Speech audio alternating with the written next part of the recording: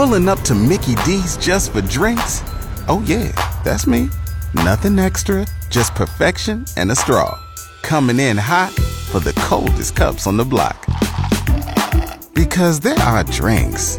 Then there are drinks from McDonald's. Mix things up with any size lemonade or sweet tea for $1.49. Perfect with our classic fries. Price and participation may vary. Cannot be combined with any other offer. Ba-da-ba-ba-ba.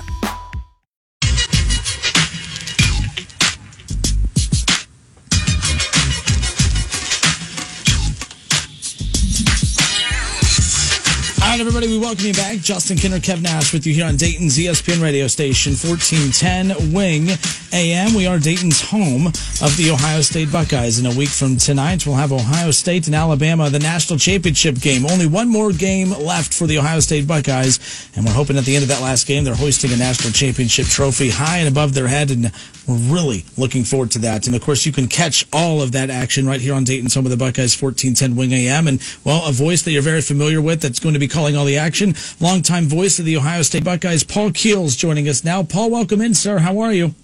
I'm doing good, Justin. How you doing? Good. I appreciate you taking time and hanging out with us. Quite the weekend, quite the start to the new year. Let's kick it off with this. Ohio State over Clemson. We talked about it a lot today. It's not that we're surprised that they beat Clemson. We've always known that they're good enough to beat Clemson, but it's the way that they did it. What was your biggest takeaway from the Buckeyes' performance over the Tigers on Friday night? Well, that was the same thing that a lot of us kept thinking around here. The fact that they, really handled them pretty easily. And, if it weren't for a few other things, it could have even been a wider margin. But, really, Justin, it was a perfect scenario facing a team that caused so much disappointment to them last year. I think it was a great motivating factor. And also, let's not discount the fact that, yes, Ohio State beat Northwestern and won the Big Ten championship, but, probably didn't look as impressive as everybody thought they would be. And, the short number of games led to a lot of folks wondering, was it legitimate that they should be in the playoff field? And, I think there was just a lot of internal motivation for these players to go out there and, play well against Clemson because of last year, but play well because of all of the opportunities that were lost in so few games. It's interesting. Keith Byers hosts a show with us here, and one thing him and I talked about was, and he brought it up, that there's a lot of parallels back to 2014, and at first I didn't think so, but then he started bringing up how the one parallel between this potential championship run and the one in 14 was the strong emergence of the run game. Keep in mind, back in 2014, Zeke Elliott had a great 2014, averaged 100-plus yards a game. It's not like he was playing bad, but he doubled his yardage totals in the final 3 games of the season, and that's basically what we're seeing now from Trey Sermon. The story of the game was Justin Fields and his toughness coming back after that huge hit, but Trey Sermon, the run that he is on, no pun intended, from what he did in the Big Ten title game and what he did against Clemson, we're talking a lot of Justin Fields, but Trey Sermon is one of the main reasons, too, that we saw that explosive offensive performance against Clemson on New Year's. And, Justin, we started to see some of it in the second half of the Michigan State game, too. And, a lot of people wondered, number one, what was the running game going to be like without J.K. Dobbins? And, Master Teague is a very serviceable tailback, and we saw some doses this year of some of the explosiveness. Not like a J.K. Dobbins, but, what Master Teague brings to it. And then, he got banged up in the Northwestern game, and that really kind of put a lot of the load on Trey Sermon, so it allowed him to get into a good rhythm. But, let's remember, both those two, Sermon and Teague, are both coming off of injuries. Teague with an Achilles injury in the spring, and Sermon with a knee injury last year at Oklahoma. So the opportunity really opened up. But, I'm sure that those two players, plus the coaches, would tell you, it's the offensive line as well, with the way they played. And Justin, think about this. The last 3 games Ohio State has played, they've had to play down a man, or in some cases more than a man, on their offensive line. So their depth and their development has really helped that. But Trey Sermon is really an incredible role right now. You talk about the offensive line, but also the defensive line for the Buckeyes, especially the guys inside the middle. Haskell Garrett had a dominant game. Just talk about their performance against Clemson. I think that certainly Haskell Garrett and Tommy Togiai are guys, they've gotten attention because of performances in individual games, but what they've done over the course of the whole season is really big. Just occupying blockers, allowing the linebackers to make plays, stuffing the run. Tommy Togiai had a career game at Penn State, but he's really continued it, maybe not from a stat standpoint. And Haskell Garrett is such an incredible story, playing the way that he has. When you consider this summer, he was shot in the face. He had a bullet that went in one cheek and out the other, and he manages to be out there playing in the season opening game and getting a sack. So, there was a lot of, I don't know if concern's the right word, but questions about this defensive line. They didn't have a headline star like either of the Bosa brothers or Chase Young, but I think when you look at what those two young men have done, Tyreek Smith, Jonathan Cooper, it's a defensive line that really was disruptive against Clemson. We have longtime radio voice of the Ohio State Buckeyes, Paul Keels, with us here on the Justin Kinner Show with Kevin Nash on 1410 ESPN Radio.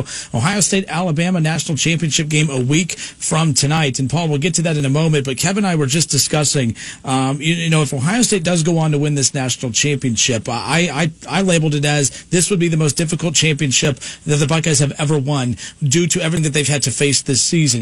We started talking about 2014 with the third-string quarterback, 2002 with the real talented Miami team. But this year, if you think about the big wins that they've had this year, I was dramatic with this, but I said the biggest win of the season for Ohio State was not Clemson, it wasn't Northwestern, it wasn't Indiana, it was the win over their conference, the win, the opportunity to play this season was the biggest victory they had. If they go on to win this national championship, Paul, where would you rank this as far as the most difficult championship in program's history? Well, I think in its own way, it would be one of the most difficult, and winning it in spite of the Big Ten. Mm-hmm. Because, in August and September, we didn't think there was going to be a football season. And, also considering the fact that, they had games canceled because of virus issues with themselves and with opponents. The stop and start that they had, it really kept this team from being able to get into a good groove. And let's also not forget, too, they didn't have the non-conference games where a lot of times with a big lead, you get a chance to play a lot of younger players. You get a chance to play a lot of backup players. They didn't have spring football. So, I think in its own way, there's every reason to say that it's been one of the most difficult seasons that Ohio State's had. And if they're able to put a championship onto that, certainly that would be worth the discussion. The game was on Friday. We partied all day on Saturday and Sunday, and now it's Monday, and a week from today they're playing in the national championship game. What do you guys think about this quick turnaround from the semifinal to the national championship game? Well, I think ever since we've gotten to the playoff system, it's been about this kind of a time frame. The quicker turnaround is from the conference championship, the first semi. But, they've got a chance to play. That's all anybody wanted. And I think the good thing about it is it allows them to try and maintain some rhythm. You'd like maybe another few days for guys that are banged up a little bit to be able to recover. But, the thing that was impressive is if we saw Ohio State play on Friday night, the best game they played all year, and against the most talented opponent that they played all year. So hopefully the quick turnaround, a little more than a week allows them to maintain some of that rhythm. Paul, with Alabama coming up again, and the other reason to go back to what we were talking about earlier, as far as if this could potentially be the most difficult national championship they've ever won, on top of everything the Buckeyes have had to endure this season, you also just faced the number 2 team in the country in Clemson, and now you have the number 1 team in the country in Alabama. With this talented Alabama team, what is it that you're looking at in this matchup that separates it from the Clemson matchup? What are some of the differences in this Bama team versus what they just faced in Clemson, and how do they match up in your opinion? Well, I think that certainly the thing that concerns you if you're an Ohio State fan is this defense could play as well as they did against Clemson and still have issues against Alabama. They have so many threats that they can throw at you, whether it's the quarterback, Mac Jones, whether it's Najee Harris running the ball, whether it's Devontae Smith. And, now word coming out that Jalen Waddle, who they lost early in the season, is apparently going to start practicing at receiver, and there's a possibility he might play. So, I think that Alabama has the potential to have maybe more individual threats than what Clemson has, and that doesn't take anything away from Clemson. That's an incredibly talented football team. And Alabama may be on the hook for a better defensive football team as well. So I think that's the thing that maybe concerns you. This Ohio State team could play like they did Friday and still be in a real dogfight, not be able to have as easy time as they did. But you wouldn't expect anything less from an Alabama team, from a Nick Saban team, or from a national championship game. You're one of the best at your job for obvious reasons, and you're very good at painting the picture with words. And I want you to paint a picture for us here. I can't think of any great way to explain what we've witnessed from what Ryan Day has done in taking over for Urban Meyer.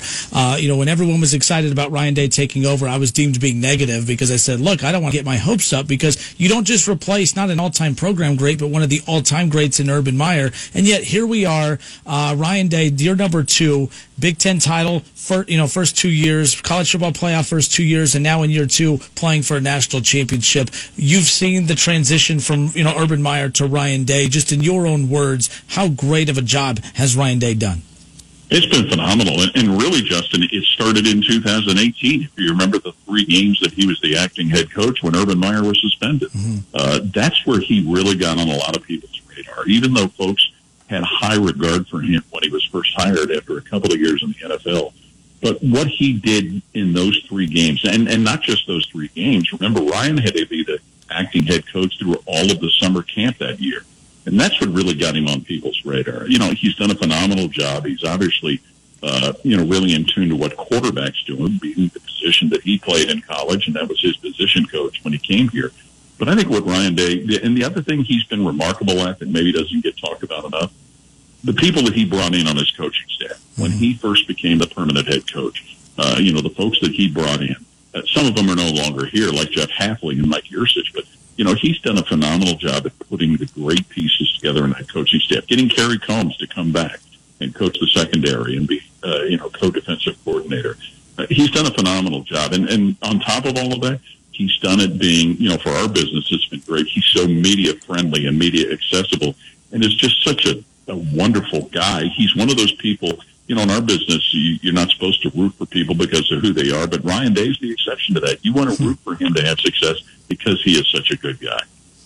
Paul, before we let you go, we talk about how different of a season this has been for everyone in any capacity when it comes to the sports landscape due to COVID-19. But how different of a year has this been for you? I know as a fan, it's weird watching these big games on the big stage with limited fans, and it's tough to, a big moment happens, and we're used to crowd just on their feet, and then there's only a couple thousand fans in the stands. For you as a broadcaster, I know you feed off the energy of the crowd as well in these big moments. Just how different has this been for you, whether you're broadcasting remotely or even calling a playoff game like you just did, when what you would assume would be a packed house to having limited capacity? How different of a year has this been for you professionally from a broadcaster perspective? Well, it's been different and it's been challenging, Justin. We've all of the away games, including last Friday and this coming game, we're doing remotely. So it's a challenge when you're not seeing the game in person. You're not able to see substitutions. You can't always see yard lines.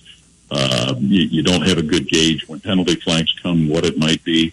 It's a real big challenge. But even the 3 home games we did with no fans there was a different feel to that. But yeah, doing these games remotely and a lot of announcers, I think about half the Big Ten announcers did away games remotely. About half of them did not.